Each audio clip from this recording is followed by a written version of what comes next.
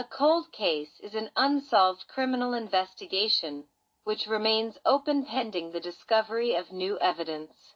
When they go unsolved long enough, people start to forget.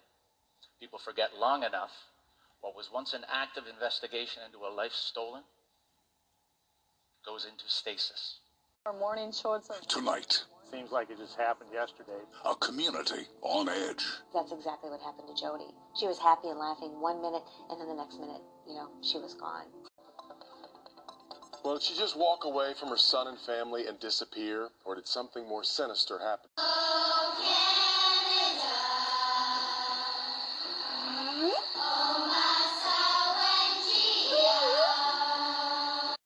This is Re-Examined, a podcast focusing on cold cases in Canada.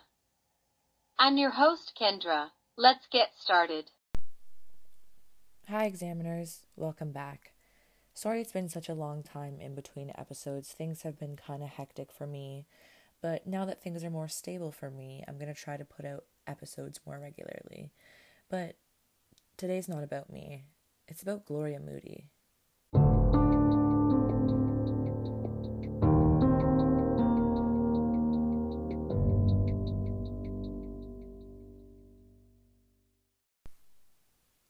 This case is again going to bring us to the Highway of Tears. The Highway of Tears is Canada's Route 16, which connects Prince George to Prince Rupert through the province of British Columbia. It's been dubbed the Highway of Tears because many First Nations women and girls have been murdered or disappeared from here. The drive from Vancouver, which is a little less than 3 hours from Seattle, to the city of Prince George in northern British Columbia takes nearly 9 hours. From there, a western turn along Highway 16 to the port city of Prince Rupert is another 8 hours. It is that final 416-mile section of winding, mostly two-lane highway between those two cities, through mountain passes, dozens of tiny villages, countless lakes, and a whole lot of wilderness, that has become known as the Highway of Tears. A 2019 report from the National Inquiry into Missing and Murdered Indigenous Women and Girls put it this way.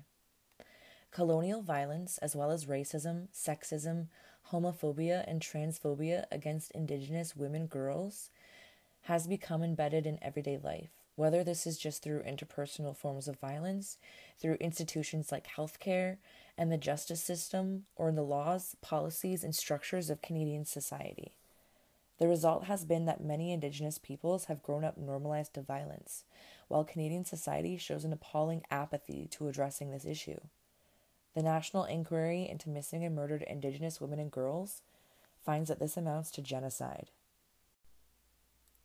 Gloria Moody's case is considered to be the first among what has been called the Highway of Tears. 18 girls and women have been murdered or disappeared along 3 major highways leading out of British Columbia and into Alberta. These highways are 16, 97, and 5.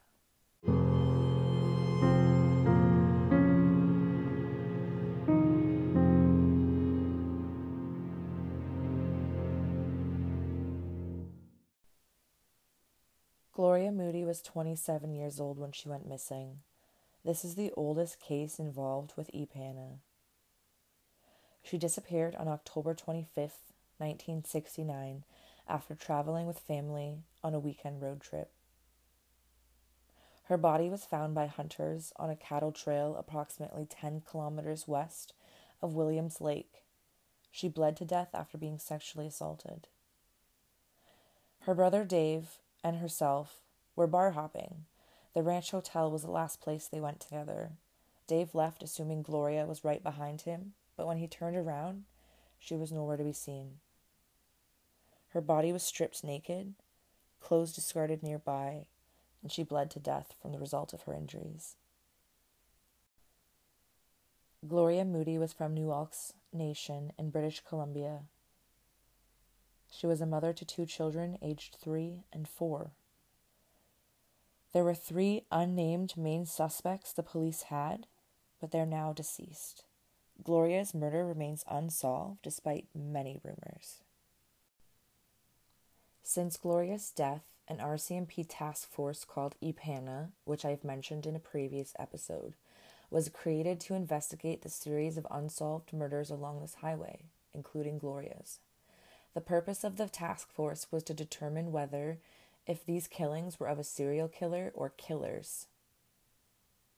To date, however, the case remains unsolved, as do most cases along the highway included in Ipana. Gloria was found off of Highway 97. Gloria's daughter Vanessa reported much of the family and the community still suffer from trauma because of Gloria's death. Billboards in the area warn people against hitchhiking. Since Gloria has gone missing, many women have gone missing in the area.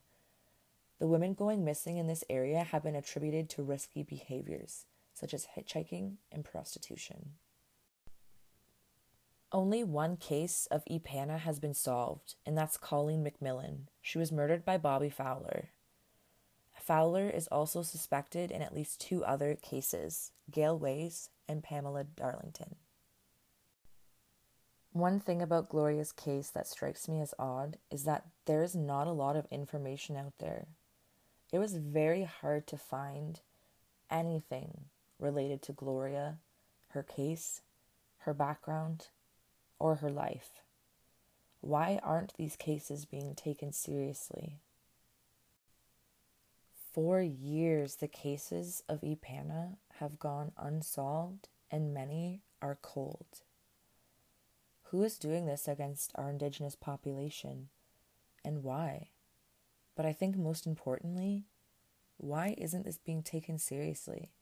There's a demographic of people that is being taken advantage of, and it feels as if Canadian society is just turning a blind eye. People like Israel Keys have been suggested, and these murders have also been compared to that of the Ocean Parkway killer. Because similar to the Ocean Parkway killer, those murders are left unsolved.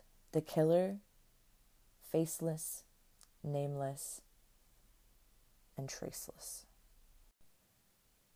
If you have any information about Gloria Moody's case, please call the Williams Lake RCMP detachment at 1250-392-6211, or you can call Crime Stoppers at 1-800-222-8477.